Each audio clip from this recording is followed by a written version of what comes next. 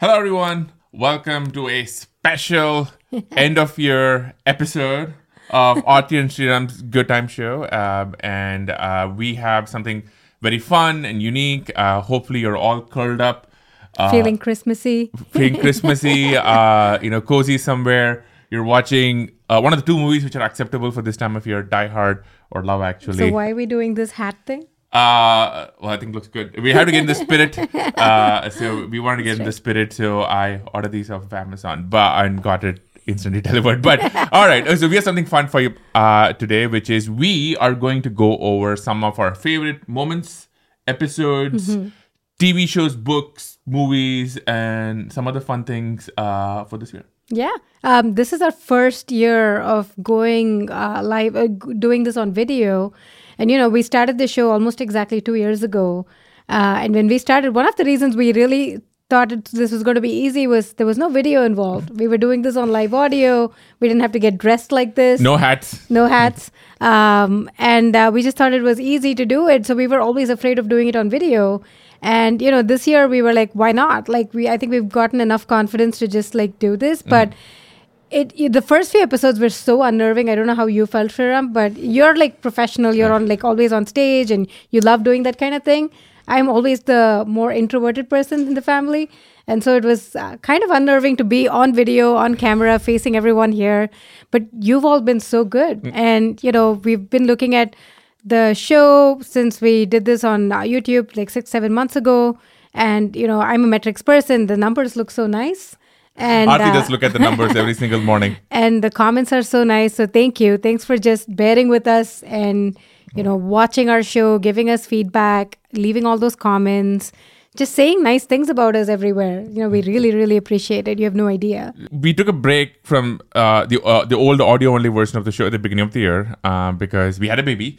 And, when we restarted this on video, we weren't sure whether it was going to work. We weren't sure whether our audience would come with us. But we've just been blown away. And to Aarti's point, the first few episodes were kind of crazy. We didn't have the tech figured out. Yes. You have all these things going through your head of are the lights okay? Are the guests okay? And we can see them and you're trying to read them. But we kind of got settled in. And I would say, we're going to go through some of our favorite moments in a little bit. But I want to say a huge thank you to all of our guests who took a chance on us, who showed up late at night, who had technical... Especially when we had these live shows and they were just kind of I wouldn't say janky, but we didn't quite figure out everything and everyone just showed up. So thank you. Yeah. And also to everybody who listens, watches, sends us comments, DMs on Instagram and Twitter, and emails. Keep them coming. We love it all. Okay, but... All right, so we're going to make some lists on this episode, some of our favorite things of the year. Yeah. And let's start off with maybe some of our episodes. So let's talk, what was some of your favorite episodes? Let's see. I think all the Mark episodes were pretty much high up there for me. And This is Mark Andreessen. This is Mark Andreessen. Because he was drinking whiskey on the show. Whiskey is Irish for the water of life, and so now we have the water of the life, the nectar of the gods. Yeah, Mark is one of those people who it's kind of a privilege to be able to sit down with him. He's spent multiple hours with us through the last few months, just doing the show with us. I think the first ever episode we did on video was with Mark and Steven Sanofsky. I think we talked then. One of the favorite clips, and it's this clip that's just one of our, I think it's the best done clip metrics wise, is the one on what is an idea maze and what is his advice for founders. So Mark, he talked about the current thing, he talked about wokeness, but all of that stuff. But really my favorite parts were about founder advice, especially founder advice going into the downturn, market crashed, what happens now. I think the most recent one where he talked about Asian cultures, recommended The Courage to be Disliked, the book, and how to basically do your thing, defy rules, defy the norms, and be able to be a founder and build your thing, even when it's not fashionable. Those are full of grit, and I love those episodes. They are my personal favorite. But we also had some great guests. Who's your favorite other guest? Just to finish up on Mark, first is, one of the interesting about interviewing Mark is, he'll always ask us, hey, what do you want to talk about? And he comes really prepared. He has all these things he wants to say. And when you get him going, he talks in these very complete, structured paragraphs. And you're sometimes intimidated to just get a word in. But Tyler Cohen has an interesting phrase where he says a great podcast is this unfurling of dramatic tension between the host and the guest. And with Mark, every once in a while, if you interject and, if you get in the right thing, he's going to take off on that direction. And it doesn't always work. He's the only guy you don't have to listen to it at 1.5x or 2x speed because he talks so fast. He thinks really fast and is able to deliver all of those thoughts at that speed. In complete paragraphs. It's insane. Okay. I'm going to say next up is A.R. Rahman for many reasons. And first off, and I think this is really an Aarti episode in so many ways because I think she made it happen. So what we mean by that is each of us, we get to quarterback episodes. Like behind the scenes, this is kind of how we do it, where Shriram has Shriram episodes and I have Aarti episodes. And we pick up the task of organizing, scheduling, preparing, writing like our preparation doc, working with the host, working with the guest, figuring out the structure, all of that. And so it's very hard for both of us to do it for all episodes all the time. So we each take turns. So the Rahman one was my episode. I think, first of all, the introduction came from Shankar, who is many years my senior in college, and we kept in touch. And he's in the interview too, if you've seen it. But A.R. Rahman, who is he? Well, A.R. Rahman, for anybody who has remote ties to India or even otherwise, he's a legend. He is probably one of the most well-known, successful music composers, well-known for making some of the most resonant, inspiring music in movies and otherwise for over 30 years now. For folks in the US, you might know him for winning the Oscar for working on Slumdog Millionaire and a bunch of other movies. But in India, he's really an icon. And this is really a childhood idol of ours. This is somebody who was the soundtrack to our childhood. This is somebody who has hundreds of millions of fans. This is somebody, one of the few guests our parents were impressed by when we got him. And, it's really hard not to get starstruck when you're with him. And there was a whole process. This was a long time in the making, over a year. And Aarti managed to get this happen. And shout out to Shankar who helped us get it. And we really want to go all out for this episode. So we had a crew. A.R. Rahman was in Oakland doing a concert. So we went out to the hotel he was staying at, took over a room. And, and when he walked in, we were just kind of starstruck. We were like, it was like watching somebody who's a childhood idol just in person. But he came to play. He came to play. He was very humble, very grounded, just walked into the hotel room, sat down next to us, and Shriram and I were just speechless, which does not happen often for Shriram. And, he's the Mozart of Madras, and that's the city we grew up in. So this is a really, really big deal. Like, we all grew up listening to his music every single day. I think this year my Spotify number one artist is Rahman. And so, it's just, you can't overstate how important this interview was and how important it was for us to not mess it up, because I think there was a lot of just responsibility from our friends, family to just make this successful. And it was. And he was, very kind, gave, I think, over 2 hours of his time. He was late for another dinner and he just continued to sit with us and just talk. He talked about, we had a very, I think a lot of comments captured this too in the episode. We covered a different aspect or different side of Rahman. We are not deep into, we're not musicians. And so instead of just covering movies, music, just that alone, we also asked him about technology. He had taken an AI course and we talked about that. We talked about, his interest in music gadgets and technologies there. I think we also talked about VR and his movie. And so it was a very different kind of interview. We also talked a lot about his spirituality, parenting, his advice to us because we're new parents relatively, and all of that. So I love that episode. It's just one of those bucket list interviews that I'm really grateful that it just came together, and it came together so well. It's also very important because I think it's the first time we had such a famous guests come together on video. Everything worked out. We spent a whole day. We went out there. We had a crew, and everything was just perfect. People seemed to love it. And during the episode, we could really connect to him on a human level. One of my favorite moments is, he could really tell midway that we had done our homework and we had watched every single thing he'd ever done, and I could see it across from him. So that was a sort of a personal life highlight, among other things. Okay, next episodes. You go. Okay. Well, I would say Indra Nui, the former CEO of Pepsi, was another highlight. Again, this is another Aarti episode in some ways because Aarti really made it happen. But Indra is really special because, one, she comes from the same city as us, so there was a lot of upbringing and social ties, and we could really connect. Like before we went live, we would just banter in Tamil and we would gossip, and she's so fun. But once the camera is on, she is just so polished and such a fantastic communicator. If you haven't seen the episode or if you don't know who she is, highly recommend just watching 10 minutes of it, and you will see how effective articulate she is, as a communicator, right? Knows what she's saying, is incredibly confident, somebody who's lived through a lot of life, and just inspiring. And so that was another life highlight. And she's also, as we think about how to speak better, especially like on this show, how to communicate effectively, we look up to people like Indra because she's really mastered it. Like, you can tell that part of her success, like obviously she works incredibly hard, she deserves all the success and more, but part of it I think also comes from her ability to just very quickly, effectively communicate things and have gravitas. Like she's just got enormous gravitas while speaking even the most like mundane things. I think there's just a lot to go learn from her. Okay, other favorite episodes of mine. I really like Balaji. Balaji Srinivasan. Yes, for 3 hours. For 3 hours. He talked about The Network State, which is his new book. And we talked about a lot of other things too. I think for me, we did that. When did we do that? That was like sometime That was July, very early. August? It was very early in our episodes. And so sad to see Balaji, who lives in an undisclosed location, he was doing this in the middle of the night with us. I was after 3 hours, I was getting hungry.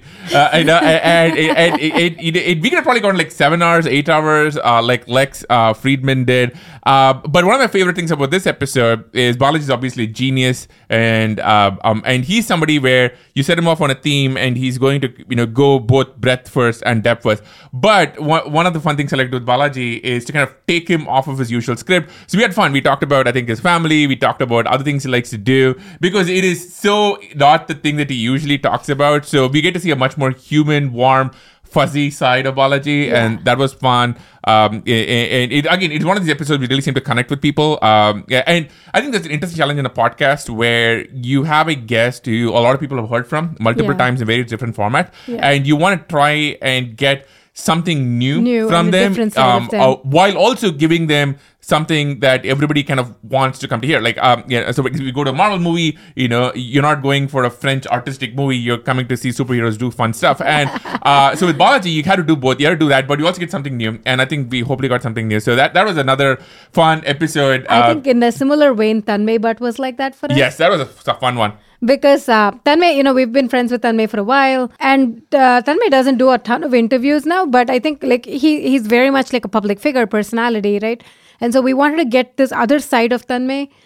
He's funny, but also like really warm. He talked about just, how he perceives, there were things like how to tell a joke, and he breaks it down for you, or, when did he think he had made it? Like, crossed that boundary of like being this local, celebrity within his town, like within Mumbai, to like everybody now knows, and just growing up with YouTube and putting out his like comedy over there.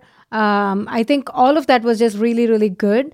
Tanmay is again one of those folks where it gives you this really warm, fuzzy feeling because he's a really good communicator. Just effectively comes across, brings out his point on like how to be funny in a really interesting way. The thing about Tanmay, which is interesting, and this comes across in the episode, is Tanmay is one of India's leading comedians, and he's so used to being funny, he's so used to being on and a showman. But if you watch the episode, you can see one of his real superpowers is to deconstruct people and deconstruct emotions and situations. And we do get into that partway through the episode, where we're kind of deconstructing the nature of comedy, deconstructing the nature of what makes something work with an audience.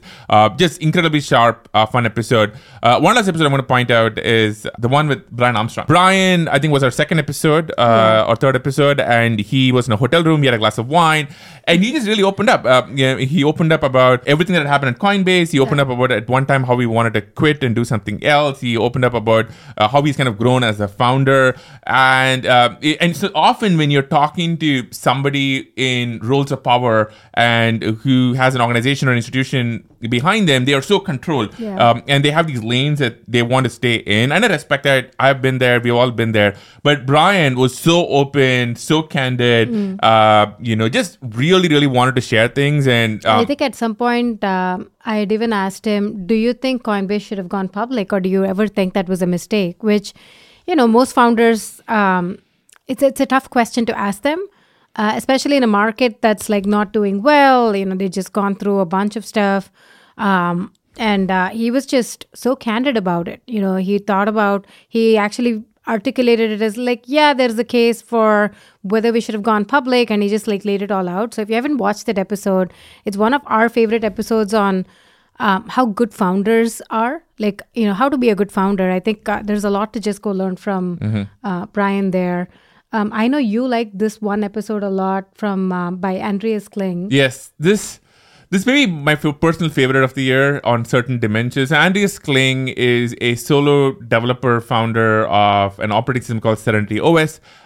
He basically is almost a one-man show, writing an entire operating system from scratch. But that's not what makes him interesting, or that's alone not what makes him interesting. He has a fascinating story, which is very open about, where he struggled with addiction, went through a very dark time, and used his recovery process, tied it to what he was building, and in just a really inspiring way.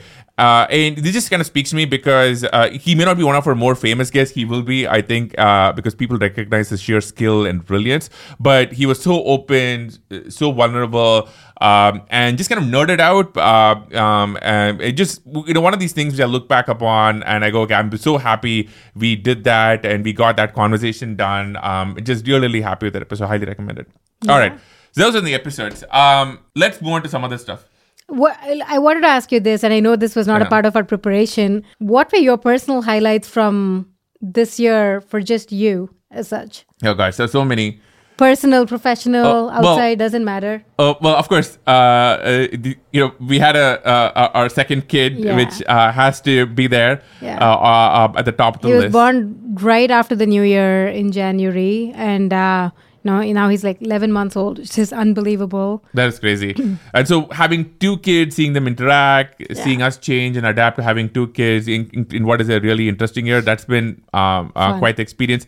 I would say then starting to work full-time on crypto was probably one of the best things I've done. I moved over to, work on the crypto side of Andreessen Horowitz, and that has been amazing. Working with some amazing founders, technologists, team members, that's been a blast. And I think the third part is really this on multiple levels, because we've always wanted to work on a project together and we couldn't really figure it out.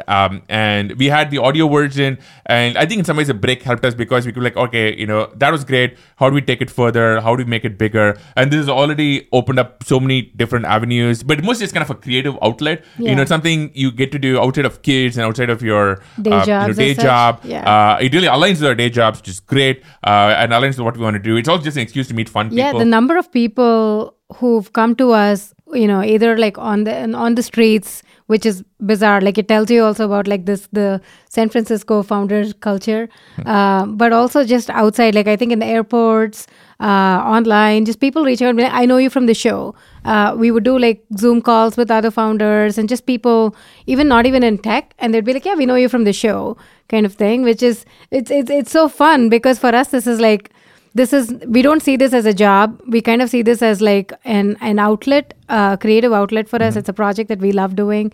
It's about one show a week, so about 4 hours-ish of shows a month. It's amazing how much we enjoy the whole process. Yeah, it's also just, it scratches this founder creator itch, which is super fun. Okay, next segment, maybe one from each. Favorite movie of the year? One from each? Okay, you go. Well, this might be on both of our lists, I think. I'm going to go for it. It's fine. I'm going to go with Top Gun Maverick, which might be an obvious choice. I'm going to go with for a few reasons. First of all, I think it sort of signified movies being back. This is a movie you had to see on the big screen. It was an amazing experience. We got to see it on opening weekend in IMAX. I would say it was movie in all caps, MOVIE, huge cinematic experience, huge technical breakthrough. I can't think of a more perfect movie in terms of striking the notes of technical excellence, the shots in the plane, the sound engineering, all of it. You can really see they push the boundaries, really kind of pushing the boundaries on just nostalgia, but not overdone. And honestly, one of the ways we kind of evaluate movies is when we come back, do you want to watch it again? Do we want to talk about it days later? We actually did. We went back the very next day, again, which is really hard with like two small kids. I mean, for folks who have kids, like finding like a sitter, childcare, 2 continuous nights is kind of a big deal, but we made it happen and we actually went. It was crazy. And even to this day, there are times when I watch the third act or Tom Cruise flying the course by himself again and again. It's just brilliant. It's just totally brilliant. Well, I think just a testament to movie making and Tom Cruise being a freaking movie star. So that's mine. Yeah. I think Top Gun, obviously. I think one other favorite of mine, and I dragged Sriram in to go see it in the theater, is PS1, which is Ponniyin Selvan one.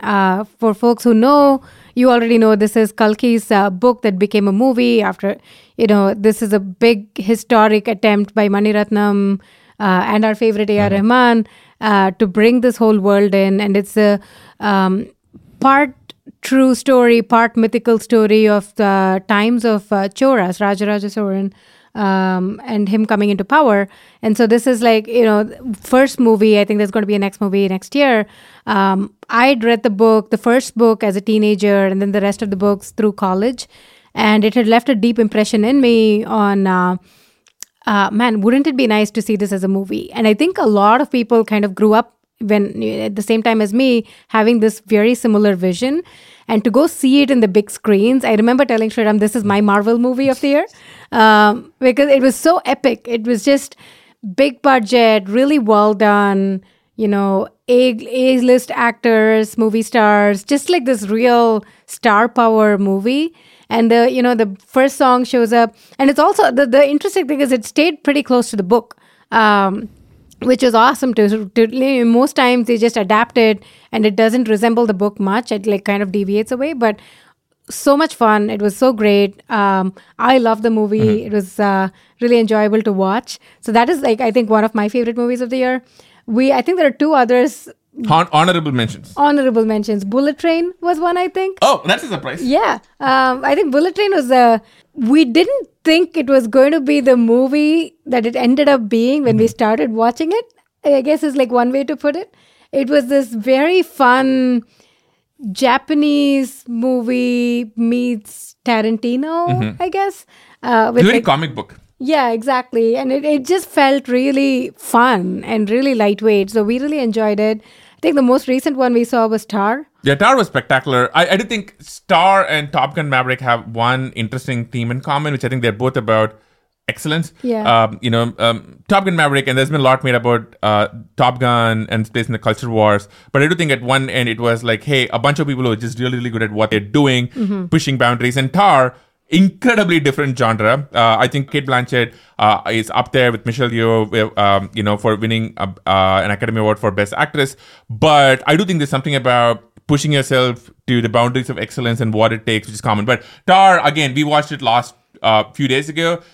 We've been talking about it. I think the first scene opened up and we were like, I'm not sure. Like we don't really understand that whole world of like opera music and just concert performances and stuff really well. So when it started out, we were like, I don't know, this might not be for us. This might be too like frou-frou for us. And then like first scene breaks out, second scene breaks out, and we're like, this is really good. They really bring it very quickly. And if any of you watched Star, we'll discuss it. We've been discussing it quite a bit. One more movie, I think, Everything Everywhere All at Once. Oh my God, yeah. It is really hard to talk about the multiverse or parallel timelines or simulations in any way without sounding like you're repeating yourself, without sounding derivative. This is a theme which has been done in a million movies. I mean, even this year there were 2 movies like this and Doctor Strange, which both tackle the billions of books. But I think the movie makers here and the movie was just so well done, so imaginative, both in terms of pushing the sci-fi version, but also making it very grounded in a human level, especially an Asian level, which we really related to. Again, I think this is going to win a bunch of awards. It's really up there as one of the movies of the year, a real true highlight. Yeah. I agree. Okay. All right. One book each of the year. One book each. The one that this is not a book that released this year, but it's kind of made an impression on me. Is the Walter Isaacson's book on Leonardo da Vinci, and it's a pretty big book. I've been like reading it through or listening to it through Audible through my runs. I love it. It's just, and a lot of it you don't really know what exactly Da Vinci was thinking. He obviously there's like a whole diary of notes and stuff, but just how incredibly creative he was. And not to state the obvious, just being able to be really good at multiple professions at the same time. And coming out of nothing, coming out of like basic poverty as such, and being able to like, not a legitimate son, and coming out of that world to just kind of being the A-lister, the star player in the art scene, it's just phenomenal. Like it's like this slow rise of who is this guy Da Vinci and how is he so prolific, and just people commissioning him for like different works of art. If you haven't read the book, it's worth a read. I thought it was really inspiring. I like books like these, which are like, slow moving biographies of famous people, because you kind of sort of like get into their worlds and understand their motivations a little bit. So I thought that was great. What's your pick? You've read a lot more books than I have. Well, I have a whole system, which is like I stack books around my table and I'm just going to grab one. I'm going to pick one. So there's a funny story. So I think we were in the theaters for Top Gun Maverick, and there was a trailer which played for Christopher Nolan's upcoming movie on Robert Oppenheimer, who's the father of the atomic bomb. And I Googled it later. I found out it was based on a book called American Prometheus, The Triumph and Tragedy of J. Robert Oppenheimer by Kai Bird and Martin Sherwin. And I'd heard of it, never read it, and it was amazing. And I think it's amazing on a few levels. All of us had kind of heard of Oppenheimer, but he's such a fascinating person. He's flawed, he's brilliant, he's difficult to work with, but when called upon, delivered greatness, and then has sort of a tragic kind of betrayal and story after the atomic bomb. And it's just like a fascinating story. It's very well told. So I think I highly recommend that. It actually set me on a path to just reading a lot more about the history of nuclear energy, atomic weapons. Highly recommend also The Making of the Atomic Bomb by Robert Rhodes, which is also a classic close. But the Robert Oppenheimer book is fantastic because of the human drama between him, General Graves, and I think soon to be a fantastic Christopher Nolan movie. So I'm going to pick that as my one big book of the year. I think there are other books too. You should. You've probably read, like, I'm not even making this up, like 100 books this year. Shriram's a prolific reader. I think some other books that I really liked, Build by Tony Fiddle was really nice. That was a great book. I really enjoyed it. I also really liked Michael Dell's Play Nice But Win. Fantastic book all through his childhood and making of Dell computers. That I thought was like fantastic. Steven Sinofsky actually has a great tweet thread on the top books that he'd enjold reading. And he had a book himself on Substack, which we talked about in our previous episode. Yeah, Hardcore Software, which, if you are anywhere in that world of old school, early stage like Microsoft, great book and series. I think he just finished the last chapter, but really fantastic there.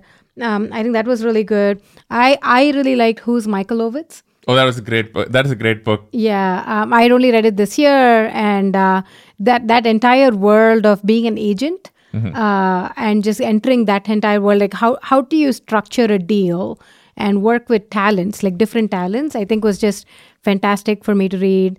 I'm trying to think. There were like a bunch of other books that I'd like really enjoyed this year. I think I'm going to pick a couple of other also fiction books, which I think made an impression on me. A recent one, again, this is a bestseller, so a lot of people might have read it, is Seven Husbands of Evelyn Hugo by Taylor Jenkins Reid. Has so much going for it, kind of a mystery, really gets into Hollywood, old Hollywood glamour, which is the time and era which I love.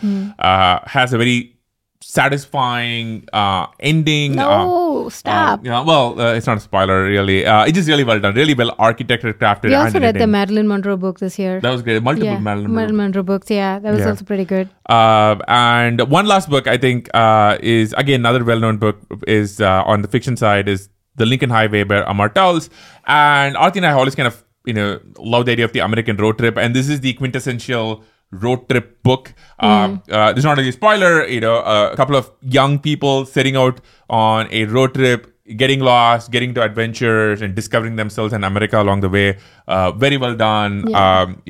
I think probably one of the books up there. So, what were some of Mark Andreessen's book recommendations that you've read? I think this year I read The Courage to be Disliked, which I thought was really interesting, especially coming from Indian culture. I think it was kind of a really interesting book to go read because you're so used to, now that we've been here for over a decade, you can kind of see the dichotomy of the two different, like the Western and the Eastern culture on family, community, all of that. So I thought it was a really good book. I would say anybody who's been paying attention to Mark this year would probably have wound up reading two books. One is The Machiavellians and the other is Ancient City. Ancient City, yeah. The authors were around. I would think that Mark has some sort of secret deal to drive book sales for them. But no, I think they really help explain a lot of what's going on with the tech industry and culture more broadly. So highly recommend all of Burnham's work, especially Machiavellians and Ancient City. Okay.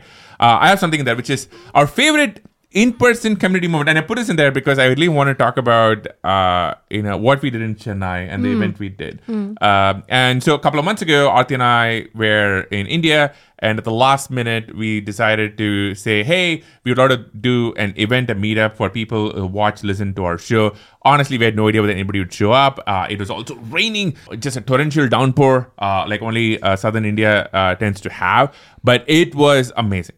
We had, the venue capacity we could probably 3x it. We had hundreds of people show up, hundreds of people who couldn't make it because it was a last minute. And, it was just really touching for us we love the comments, we love the emails, we love the notes, but to see people in person, talk to us about the episodes, ask us for advice, it really just emotionally, really connected with us. Yeah. People who I think it was an orange alert that day for the cyclones, and people just braved the rains and just showed up. And Chris, who helped host the whole thing, and his team of folks, just did a phenomenal job. I think we did an episode just specifically covering that, and a lot of people left comments naming their cities and asking us to do in-person meetups, and we would love to do a few next year. So we'll get back in touch once we figure out schedules, all of that stuff. But, at least like San Francisco, I think we should do a meetup. We found it just incredibly invigorating, not just for people to come in and for us to meet them, but for people to like start seeing people interact with each other. That I think was just really fun for me. It almost felt like my YC days where you had like founders just engaging and chatting with each other. And, being a startup founder is such a lonely job. That anything we can do to make it feel like more of a community, I think goes a long way. So we hope to do more of these and just do more in-person meetups. And if you're seeing this, if you'd love for us to do a meetup in your city, if you'd love to help with one, wherever you happen to be, just send a comment, send us a DM, and there's something we'd love to do much more of in 2023, not just here in Silicon Valley. We want to do that, but also all over the world. Okay. Most, I would say, in a prep talk, it says defining incidents, the technology world for this year. Oh, man, I totally missed that. Yeah, there's a few. Okay, well, let me start with one. Okay. I would say that the move from Ethereum from proof of work to proof of stake is really up there on multiple levels. First of all, it just worked. You could barely notice it. One moment you were running on, proof of work, and you had all the miners, and next moment you were not. And this is a project which was years in the work, brought together so much mathematical, scientific theory, huge tech software development engineering process across a disparate, distributed set of people who often hadn't met each other, and all brought together. So this is really a very, very unique, underappreciated achievements for not just the world of crypto, which I think is going to be momentous for, but just for kind of like building technology and pushing it forward. So that would be one of my top picks of 2022. It could be for 2023 and beyond also, because I think it's so amazing. I think in a similar vein, we spoke to both Emad and Alex Wang. And both of them we'd covered. I think we forgot to talk about Pamalaki's episode too. But yeah, we spoke to a few of these like leaders in AI as such. And I think the trend of, especially with ChatGPT, I think is like such a big moment. And what OpenAI has been building, and ChatGPT is only GPT 3.5, and they're going to roll out GPT 4 soon. So I can't wait to see what that's going to look like. But the whole, like, this year was dominated in AI in the world of like prompts and LLMs, prompt engineering work, incredible artwork, creativity, ChatGPT being out there and people just like trying out in really interesting prompts, what this means for future of schooling, of teaching, writing essays. Like, there are all these questions out there. And so I think we are basically ending the year with a lot of promise. And I can't wait to see what next year is going to look like for the world of AI. But I think ChatGPT and, Midjourney, Stable Diffusion, all of these just launching this year or rolling out this year and being really well known, even like almost getting into this world of like people outside of the tech world knowing what these are and what they can do, I think has been such an interesting phenomenon to just observe. And it's early, but it looks very promising. And I think the ChatGPT especially, what has been, and Stable Diffusion and DALL-E, which came out earlier in the year, seems like so much has happened. I would say it just kind of has captured people's imagination in ways which I think about the iPhone, I think about Ajax. I think there's really a few times when people have gone like, this is cool. I want to play with it, but I can also see what's possible and are just energized and it's, in a very unique way. It's only happened a few times, and I think that's there. And I think we're going to do more episodes around this and invite like some interesting people in the world of AI to come, share what they've learned and what they're building on our show. It's something that I'm really excited about. Yeah, it's going to be super fun. We have some fun guests there. Okay, I'm going to pick one last moment, and I'm going to say... I wonder what it can be. It's going to be Elon buying Twitter. And there are many, many reasons. I think this is one of the defining moments of the year. But for me, I'm going to go with... We've sort of been in a world of stasis in the world of social media and tech for quite a while on multiple levels. It seemed like the world had kind of caught itself into a few large social media companies, and you kind of had a sense of how they competed, what each other's roles were. You also, I think, had a sort of agreed upon way of how tech companies should be run, how managers should work. And I think what this has done, it has totally shaken everything up. And you want to call it expanding the Overton window. You want to call it like just showing people a different way as possible. But now, I think people see that, oh, wait, the world of social media can change, will change. I think a lot of founders and CEOs are seeing that there's a different way of running their companies that is possible. It is very early to predict like how all of this turns out, but things have been shaken up, and it's going to be very interesting to see where all this winds up going in next year, 2024. Yeah, I think so too. I think we'd both worked in different social media companies, and this is, I think for the first time, we're like people are like sitting up and like taking notice. Because like you said, I think it's just like stagnated a little bit. So we don't know what this is going to look like, what the future is going to look like. But I think Elon buying Twitter, like Elon with like no experience building social media companies, obviously has like clearly done a lot of important, interesting work in software before and hardware, landing rockets. I think Mark Andreessen says he can land rockets on its butt. And so it'll be interesting to see what happens here, what, if anything, changes in the world of Twitter specifically, but the world of social media overall. Yeah, it's not going to be boring for sure with Elon around. Okay, one last thing, which is one thing in the world of technology or business or the world of work that you're looking for in 2023. And I think we covered AI. I'm really excited to see what happens there, especially around like, what are some of the startups building interesting AI applications? I think is going to be really fun. I think similarly in the world of crypto, now that we've had that like wave of this like buzzy, celebrity focused, like that crowd come in, see this dip and then like kind of churn, like a bunch of them churn. Now I think there are people who are like hardcore builders. Building some really interesting crypto projects, and I want to see what comes out of that next year. Yeah, I'm going to probably steal that. It's just, I think there are so many amazing technologies building in crypto. Yeah. Some which are public, some which are not public. And I think 2020 is going to be a theme of building things. Yeah. And we're going to see some very interesting technological progress. For example, in crypto, making things faster, cheaper, safer, more privacy aware, a lot of fun things in the works. And I think it's just going to be a world of just year of nerdy Mm-hmm. good technological progress. So they're just really excited for that. Yeah, I'm excited about that. What other tech trends are you thinking of? There's, I think outside of like the pure crypto world itself, I think like getting that like next set of normal users excited about crypto as such, not so much because of using crypto as a different technology, but building tools around on ramp and off ramp. Just like I love the very boring infrastructure projects. I love like B2B enterprise tools, like all of that stuff. But I think world of fintech meeting crypto, I think is going to be really interesting.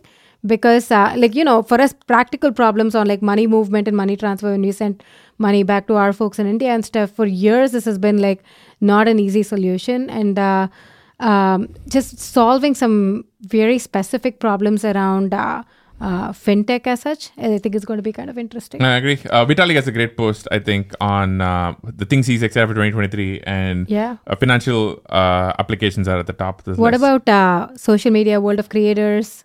Well, 2020 was an interesting year for that. I would say, one, I think we kind of saw what parts of creator economy have like some real meat behind them in terms of application you can build. Yeah. I think you also saw some people who are like, really not into crypto and who sort of wound up leaving. And I think 2020, I'm long term very, very, very bullish on the idea of like creators and communities and the authentic ties that they have. In fact, part of what we do is all about that. And I think we're going to see more of this. You're going to see different kinds of platforms. You're going to see different ways for creators to wind up connecting. You probably want to see creators wanting to control or have direct connections to their communities. I think with all the events of this year, creators are realizing that, hey, we can't always be attached to one platform. We need to be on different platforms. You need to have people's email addresses or phone numbers or whatever the case may be. So I do think you'll see creators who want to have those direct connections without middlemen, which actually is very good for crypto. Yeah. Okay. One trend, I'm curious to see where this goes. You see, in the beginning of this year, it was very fashionable for people to talk about future of work and remote work. And, lots of people started out being like, remote is the future. There's no going back. And now somehow it's become this like controversial decision. Where now a lot of people are stepping up and saying, well, if you're a small company, you really have to like be in person. You shouldn't be remote. I would actually be very suspicious of small companies coming to fully working remotely as such. And now it's become fashionable to say that. I think Elon at Twitter too is like, oh, we should all like meet in person and build stuff in person. I'm curious to see what that trend looks like on remote work and what the future of remote actually looks like for technology. Because I do think there are some advantages to remote. Helps, people can be wherever they are. They can, as long as you have a laptop and internet connection, you can kind of like show up and do the work. It saves commute, it saves travel time. I think when I was working at Meta, sometimes it would be like 2 hours each way to commute. And, you'd kind of like on good days when you had like proper working internet, you could like get some work done on the buses and back. But now, like when the pandemic hit, you realize like, oh my God, you're getting all this time back. Like you now have 4 hours of time that you can actually productively use. And so I'm curious, like I think for me, there were like some advantages to going fully remote. But I do see when I work with early stage founders, how interesting and important it is to like meet together. And like I miss the idea of like brainstorming and whiteboarding together in a room and just like coming up with ideas. And I think there is this level of energy that I really miss that we don't have in person. So I don't know. What do you think about future of work? I think there's going to be a schism there. I do think there are a set of companies, people who will really lean into being back in person. They're going to do really well for certain stages. I think this might be also a generational thing where there's a whole generation which has now been totally used to remote work and it doesn't want to come back. So I think a few things. One, I think for early stages, you're going to see people kind of come back to in-person experiences, the whiteboard experience. But two, I do think you're going to see on the other end of the barbell, if you will, people really push what it means to build remote organizations. Yeah. For example, we talked about proof of stake. You can't get more decentralized, more remote than what Ethereum has managed to do. So, amazing feats of technological achievement are possible. Whether we have the infrastructure, socially, technology to make that happen, debatable. Exactly why, we would love, I'm sure, the firm I work for would love to fund more things here. But I do think we're going to see a barbell between the incredibly intense in-person approach and the remote work approach. But, well, those both should be fun. Crypto, AI, remote work, future of work. creator tools and creators and communities coming together. I think those are like really good trends to go keep an eye on. I like it. Well, we'd love to hear from all of you, which is what were some of your favorite episodes, moments, books, movies? Also, like your personal moments, like what's been like interesting for you, what's happened in your lives. We read every comment, every tweet. We actually do, even if it is like incredibly critical, we actually, take everything to heart and like, and take it seriously. So please leave a comment. If there are like interesting moments that you think we had missed, please point it out. Shriram actually has like more stuff in there. I'm seeing the doc and it says, favorite sports moment, favorite TV shows. Yeah. I think we missed a whole bunch there. But we would love to hear from you on what was exciting for you. What did you like in our shows? That would be really fun for us. It's a little bit of an ego boost. And, we'd love to hear what you liked. And if there's anything that you'd like to see us do next year, specific guests you want to see, topics you think we should go cover, let us know. We just love to hear from you. I agree. And most of all, hope you had an amazing year. Hope you have like an amazing holiday and Merry Christmas or whatever it is you're doing. Happy holidays. Happy holidays. And we'll be back next week with a fun episode. But till then, have a great holiday. Yeah, see you. See ya.